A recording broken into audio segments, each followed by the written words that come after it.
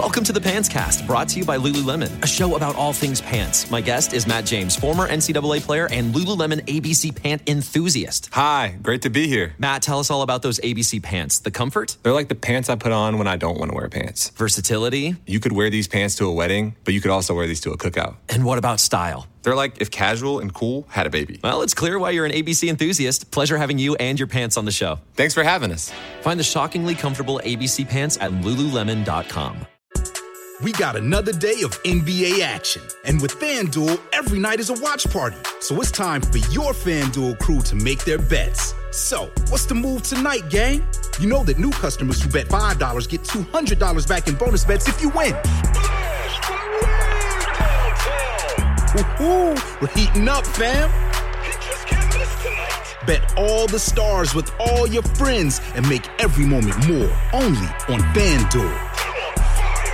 New customers bet $5 get $200 back in bonus bets if you win. Make every moment more with FanDuel. It goes down in the DM.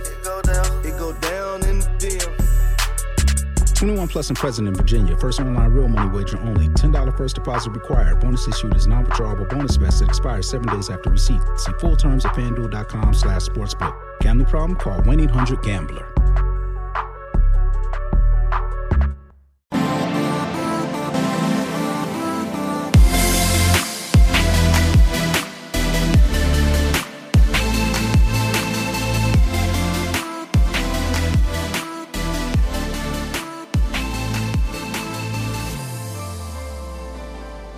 Hello and welcome back, everybody.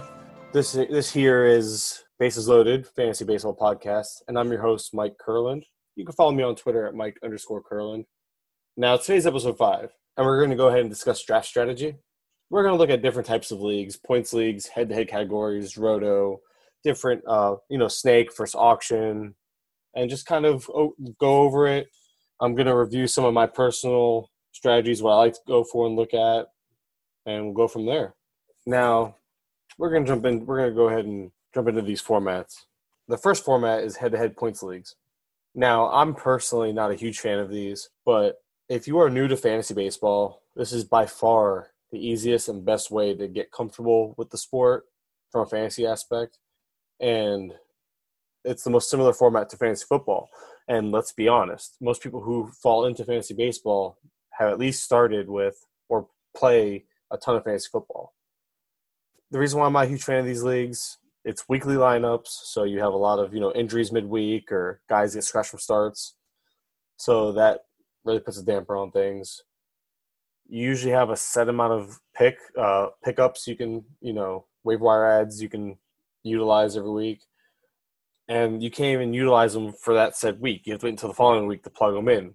So if a guy's hot now and he falls off that hot streak by the end of the week, there's a chance you don't even use them for the next week. But beyond that, you have to know how to approach them. Now, starting pitching gets a huge boost in points leagues. You want guys who can eat innings and strike out a lot of hitters. You want high K per nine. So in points leagues, you're probably going to see a Scherzer, a DeGrom, a Sale, maybe even a Cole or Nola or Snell. One of them might sneak into the first round. It would not surprise me. Hitting usually falls by the wayside, gets a little devalued because you can find great hitting late. When it comes to hitters, I always target guys with solid on-base percentages and home runs. Steals, I completely ignore those types of guys. I want guys who are going to hit a bunch of home runs and walk a ton. Steals get you points, sure, but a lot of the guys that get you steals don't get on base all that much. I'm going to take the guy who hits 30-plus home runs and walks over 100 times a year versus a guy who hits 10 to 15 home runs, steals 40, but then strikes out a ton. And that's another thing. You got to watch out for strikeouts. Strikeouts are a lot of times are negative points in these leagues. So a guy that strikes out a ton like a Joey Gallo, yeah, he hits a lot of home runs, but his on-base percentage is barely over 300. So he's usually average on OBP. And he strikes out so much that his value is all pretty much whatever. He's nothing special in these formats. So, again, it's all about knowing your formats, knowing the scoring system, and adjusting it appropriately. When it comes to points leagues, I devalue saves as a whole as well. Saves get you points, but I like to try to get starting pitchers with relief pitcher eligibility. These are guys that are going to go out and likely get you the most points out of that position. Sure, maybe an Edwin Diaz might get a couple saves a week, so maybe your high-end closers still have some value. I'm more likely to go get like a Tyler Glasnow or somebody like that he's a starting pitcher, but he has that relief pitcher eligibility, so he's more likely to score more points out of that relief pitcher spot. Solid mid-tier pitching. I mean, you want guys like instead of taking Rich Hills, who aren't going to get you quality starts and might not pitch a lot of innings, you want guys like Chris Archer, who pretty close to a sure thing for 180 to 200 innings, over 200 Ks. Ratios aren't as big of a deal in points leagues. You want guys who are going to pitch a lot of innings and strike out a lot of players. So you can kind of, again, like a 4.0 ERA is not going to kill you when he's striking out as many people as he's getting, and the wins and the quality starts and all the stuff that adds up, the innings pitched, the outs. And again, some points leagues get a little funky with their scoring. So if they favor a certain thing more than another, you got to adjust to it. If strikeouts don't count as negative points, then someone like Joey Gallo really does gain a lot of value, because now you're getting a guy who's hitting a lot of home runs and walks enough to where he's not going to kill you because he's not going to strike it, because the strikeouts aren't counting against you. I also forgot to mention, in points leagues, all the rankings you're looking up for fantasy baseball, all the rankings are pretty much for roto or head-to-head categories, mostly 5x5 standard roto. So again, you can't just take those and run with them blindly. I made that mistake in the past. When I first started out, I was like, oh, here's some rankings. This will help. Not really, because again, it's meant for roto leagues. You really have to do some homework on those. Well, let's take Harper. I view Harper as a first-round pick, slam dunk every time in a points league. He walks a ton. He hits a bunch of home runs. He's like a perfect points league player. But in roto leagues, he's going anywhere from 12th to 15th overall, and people are calling him a potential bust. In points leagues, I would have a hard time imagining anybody really arguing that he's a first-round value. So just be mindful of the scoring system. I'm going to repeat that a lot in this because that's a huge part of how you go into a draft. You have to know what categories count for how many points and all that good stuff. So there's some strategy to it. It's almost like PPR versus non-PPR in football and stuff like that. Just some leagues are funky like that. So just check your point settings before you draft and adapt accordingly. The second type of league I'll go ahead and talk about is head-to-head category leagues. I treat these a lot like roto leagues. The main difference in how I treat them is that I'm all for punting one category. And I say one category because most of these leagues, if it's a 5x5 or it's a 6x6, most of these leagues give you a win or a loss per category. I'm willing to give up one category, so I'm going into the week with one loss already in the loss column, but the idea is to strengthen up another category so much that basically guarantees me a win. So it's a one-for-one trade-off. It gives me a win in at least one and strengthens a few other categories as well. For instance, I'm willing to punt either batting average or steals depending on how I start my draft or who I start my draft with. So if I punt batting average, I'm going to sure as heck get strong on stolen bases and home runs and go that route and try to shore up the other four categories on offense. I do try to build overall a solid, balanced team, but I'm all for punting one category in a head-to-head categories league. And I guess I forgot to hit on this in points leagues as well, but points leagues and head-to-head categories leagues, two-star pitchers are great to stream in these formats.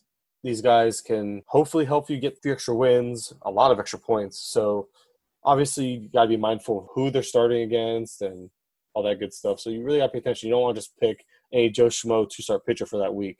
Do your research, see who they're facing, and make sure they're actually 2-star pitchers. Make sure there's enough games in the week, and make sure they're not getting pushed back or, sometimes that happens last minute. So you don't get stuck with a mediocre pitcher for one start in these formats, especially in your head-to-head categories leagues, because some of them aren't daily, some of them are weekly. So in points leagues, they're almost always weekly. You set them and forget them, make ad drops as needed throughout the week, but you don't get to plug in your daily lineups.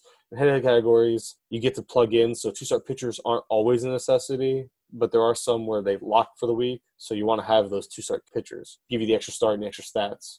So again, just be mindful and adapt to the league rules as they are. The final format I absolutely love, probably my favorite, and it wasn't always my favorite because I started with head-to-head points leagues. That's how I got into fantasy baseball. Again, they're the most basic. It's the most basic and simple way to get into fantasy baseball. So anyways, back to roto leagues. Roto is by far my favorite. It wasn't always, but it is now. I love that grind, and it's almost like a battle of the minds, so to speak, because at the end of the day, the best team does win this league. The owner putting in the most effort via trades, waiver wire, constantly grinding away, that guy is going to most likely win the league. Now, there's times where you could make some bad trades and actually trade yourself out of the league. So you got to be careful. You don't want to be too aggressive. But like I said, the best team does typically win. And the fun part about it is that come midseason, you could see, or even before that, you could see what you're weak in.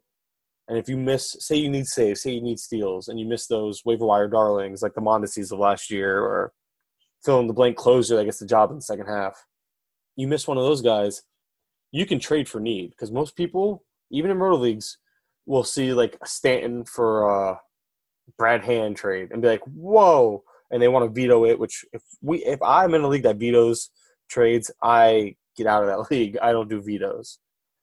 And on paper and on the surface, I can understand how a Stanton for Brad Hand trade, and that might be like a bold example, but that type of trade can seem super unfair. But in roto leagues, that's the beauty of it. It's not all about winning the trade on paper, I got a second rounder for my 8th round closer. It's about winning the trade. If I have 30 home runs over the next guy, I'm more than willing to give up that power if I'm 10 saves behind my next guy, because I'm more likely to hold up that 30 home run lead to a point. It might drop a little bit because obviously losing Stanton would never be easy. It won't be easy to replace. But I think, the idea would be to win the trade. So I might have gave up a few home runs. I'm holding on strong to that one category. Saves, I'm down 10, maybe 10. And I've seen it where 10 saves can separate 2 or 3 spots in the save standings. Well, that Brad Hand trade, although I lost it on the surface, I just gained 3 or 4 points in the standings, and now I'm winning my league. So you really have to be mindful of that. That's a huge thing that you can take advantage of in roto leagues. A lot of people just see big names, see values, and don't think, wow, I lost that trade? Because you really didn't lose. Like, the person who gets Stanton doesn't really lose the trade, but the person who gives up Stanton wins the trade by far for his specific needs, because a lot of it is need-based in roto leagues. And just like category leagues, you have to pay attention to – it always goes back to paying attention to the rules, paying attention to the categories. Because if categories change, so do values of players.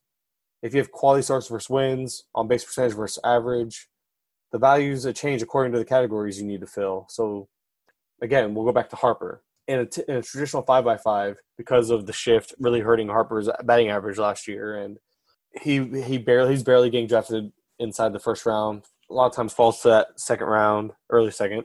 In an OBP league, I would probably have him top 7, top 8 without an issue, because now he becomes roughly a 5-category producer. His steals, you might get 10 out of him this year, but still, in OBP leagues, he's fantastic. And people like Javier Baez or, heck, even Trey Turner get a little hurt by OBP league, because now Trey Turner goes from being a 5-category producer to being kind of like a 4.5-category producer, because his OBP isn't terrible, but it's not elite. Somebody like Yelich remains a 5-category producer, but because he has those steals, and probably roughly about 20 is his floor, because you're getting about 20 steals from the guy, along with all the other categories, he moves up for me easily in my top 5. Just stuff like that. I mean, OBP leagues are similar to points leagues as far as offensive players who gain value. In an OBP league, I'm definitely going to be going after guys who have decent steals but have but won't crush your on-base percentage. Like a Mondesi, I won't touch in an OBP league because now he's crushing you in OBP. The guy will barely have a 300 OBP. And I say that pretty confidently because he's overly aggressive at the plate and he swings them. He has a lot of swing and miss. But a guy like Tommy Pham, he has a great on-base percentage. He steals, again, he'll steal you 15 to 20 easily. Lorenzo Cain, same thing. You just have these guys that you have to just be more mindful because players gain value and lose value based on changing of the categories. There's one more thing I want to discuss. I won't punt a category in Roto. 6x6, 5x5, I don't care. I find it very difficult to win when you get a 1 in any category. The idea is to maybe pick a category or two where you might be weaker. Maybe you finish mid-pack in those categories. But if you can finish mid-pack in most and the top of a couple, that's always been a good recipe for success. I've been lucky enough to be pretty successful in my Roto leagues. I'm really an aggressive owner. I'm not afraid to play the waiver wire. I will grab a hot hitter. I will hold on to him. I'm very, very active. That's a big advantage if you're that type of owner for a Roto League. And I'm very competitive, so I always want to win, period, end of discussion. Now that I've discussed like the three main ways to play fantasy baseball, and none other come to mind, so maybe I'm missing something. But those are the three types of leagues I'm familiar with. And now we're going to talk snake versus auction formats. In snakes, you have to take advantage of the ADP. It's plain and simple. Never hold it to be true because ADP is what it is. It's average draft position. There's always going to be a group of players higher on a certain guy and groups of players lower on a certain guy. There's guys going around 100, 110 that you'll see get taken 80 overall. There's guys going 80 overall that might drop to 110. You have to just kind of sort of just get the guys you believe in. I'm not saying go get your guys like, oh, you want, say, you want Conforto, because I'm a big Conforto guy. I personally think he's going to be a top 75 pick. I actually have a bet with a buddy of mine, not be a top 75 pick, but he's going to finish inside the top 75 in 5x5 Roto. But I don't have to take him there. So I typically wait till about pick 80, pick 85, sometimes pick 90 if I push my luck, and I'll just snatch him up around there. And according to ADP, that was a little bit of a reach, but not if I believe he's going to be a certain type of player. So you can't just look at rankings and think, oh, these rankings are right. Well, you can't just look at ADP and be like, well, this ADP is right. You got to do what you think is best for your team and get your guys, because in a snake, you are at the will of the draft, the drafters in the room, and you're at the will of that draft slot. If you think they can fall back to you and get lucky and you want to risk it, go for it. But I'm telling you, there's a lot of smart guys that play fantasy baseball. You're probably not the only person eyeing like a Daniel Murphy in like Fantrax. He has a pretty low ADP. It hasn't been adjusted, it seems like. But guys I play with, like he might be going close to 80 or 90 or 100 in Fantrax. But guys I play with get him in the 50s and 60s. And I have to be mindful of that. So if I really want him, which he's another guy I really like to get, but I play with some sharp individuals. Most of the people I know think he's going to be a top 50 to 60 player, especially in cores. Take them where you value them. If you're in a room with a bunch of people that you're not familiar with, maybe you could take that risk and maybe let them fall a little bit. Essentially, at the end of the day, get the guys where you think they're valued at. Don't let the ADP rule your thinking, because if you're up to pick and you want a guy who's not supposed to be taken for another 20, 25 picks, but you think his value is where you're at now, and you don't want to risk missing out on him, you take him there. You're not going to be wrong, because most picks, there's probably a good 15 to 20 pick difference in where they can end up for better or worse. So essentially in snake drafts, get who you want when you want. Don't be a slave to the ADP or to the ranks that you follow. They're a guiding system. Don't get mad at people if they're a little wrong, because again, it's a guide. It's supposed to help you, give you an idea of where people should be taken or where guys should be valued. But the difference between player at rank 80 and rank 120, there could be very mild reasoning why there's a difference in those rankings. And that's why if you look at certain websites, you can see the minimum pick for this, like say a player on average goes around 110, but his minimum picks in the 70s and his max picks in the 120s, 130s. It's because there is just that wide range of outcomes and belief in them.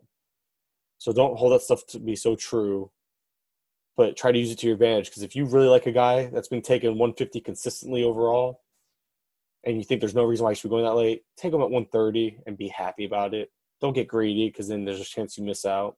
Because there's always a chance there's somebody in the room with you willing to take that same chance on the same guy. And in snake drafts, I also like to just kind of see what the draft gives to me. I don't go in with a set idea, a set mindset of, you know what, in first round I'm getting this guy, second round I'm getting this guy.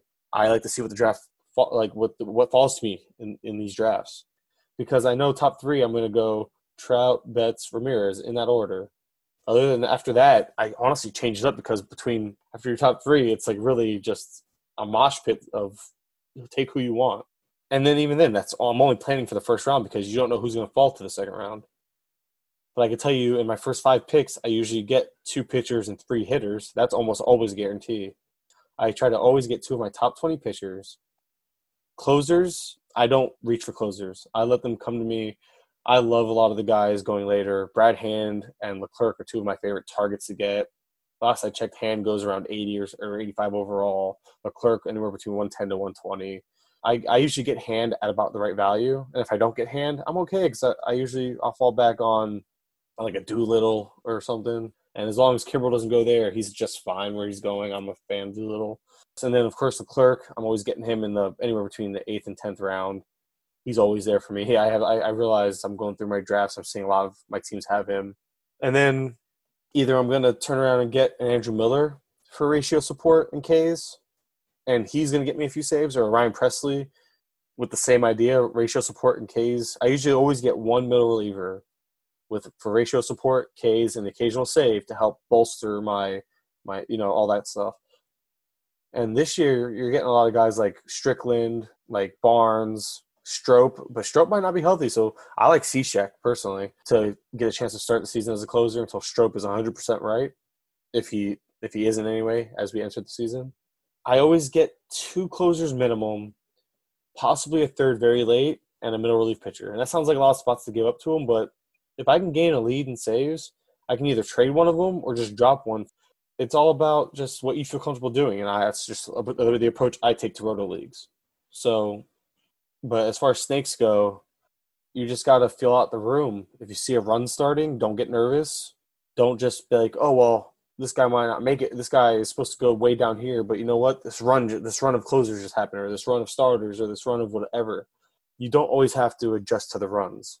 You can zig when everybody else zags, and then when everybody else is zagging, you can zig again in the later rounds and make up for it.